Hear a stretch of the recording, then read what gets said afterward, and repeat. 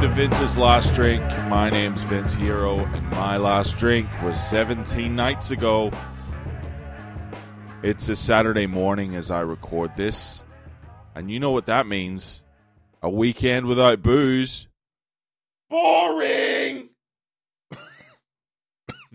Boring. Boring as shit. But I have to say, there is something nice about the quiet and the stability and waking up without panicking. Everything is where I left it or as I left it the night before. There's something nice about that. The only thing really at the moment that is unstable is my fucking kitten. And let me just say this up front. People who talk about their pets at length, I've got no time for them. No time for them whatsoever. I'm going to be one of those cunts for a moment. But please understand that none of what I say is coming from a place of love or affection for this little prick. He is being not cute. And you know, when I got him home, after picking him up from the breeder, I sent a friend of mine a photograph. And she's like, oh, he's going to be the boss of you. Big time. And I was like, fuck that off. Right. Firstly, I'm going to be feeding him. And that's a tap I can turn off real quick. Also, I am much bigger than he is. And I mean, if he was to get out of line to the point where I snapped, what's he going to do?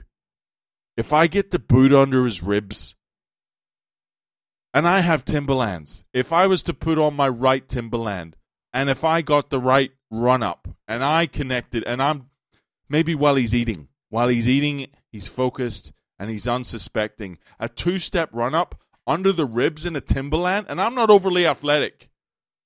All I'm saying is, at no point have I felt like I report to this little cunt. Okay? I have him in my house. We have a few laughs. But I'm the boss. The boss is me. And that's pretty much been my position. At least it was my position up until about an hour ago when I was cleaning out his litter tray.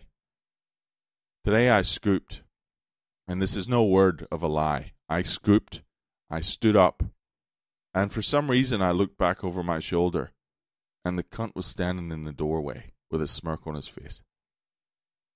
As if to say, look who's doing what. Huh? Boss man, look who's doing what.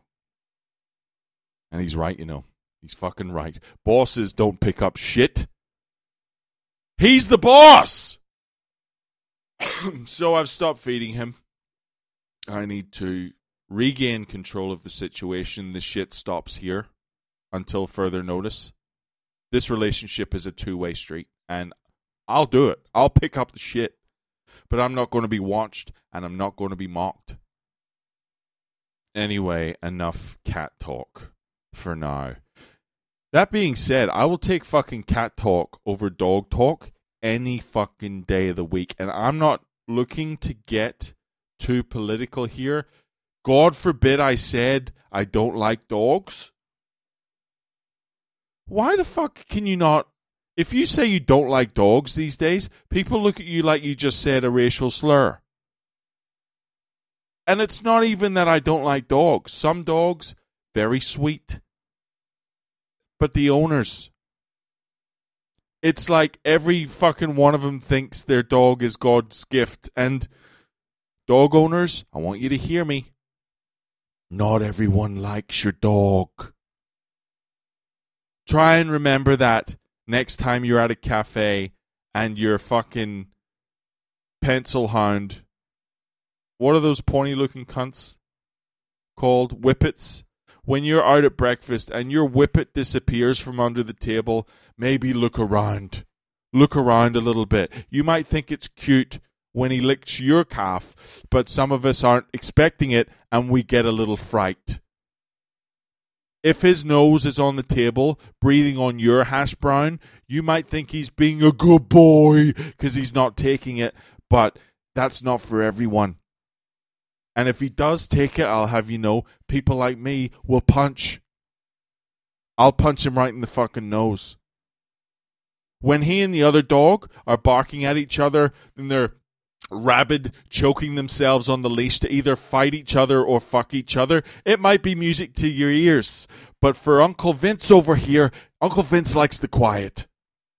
Uncle Vince is trying not to think about the saliva on his calf or the dog snot on his hash brown. And again, nothing against dogs. They're enthusiastic. They're generous with their attention. They always love their owner. Always love their owner. But some of you don't deserve it. And this is part of the problem. Dog love is fucking cheap. And that's why people who are our words like them. It's an easy win. A dog's love is fucking meaningless. And then these people, they think because the dog is cute and the dog loves them, when they have the dog with them, that people are going to love them too. Dogs turn retarded people into extroverts. Extroverts who think that everyone loves their dog and by association, everyone's going to love them too. Not the case. Not the case. So this is Saturday morning's message. If you own a dog, and I say this to you directly, when you go out in public, just remember, not everyone loves your dog. If you love this podcast, however, and it makes you feel good, why not share the joy with another? If you'd like to write a complaint to me directly, it's Vince's Last Drink at gmail.com. Look forward to hearing from you folks, and I'll talk to you tomorrow.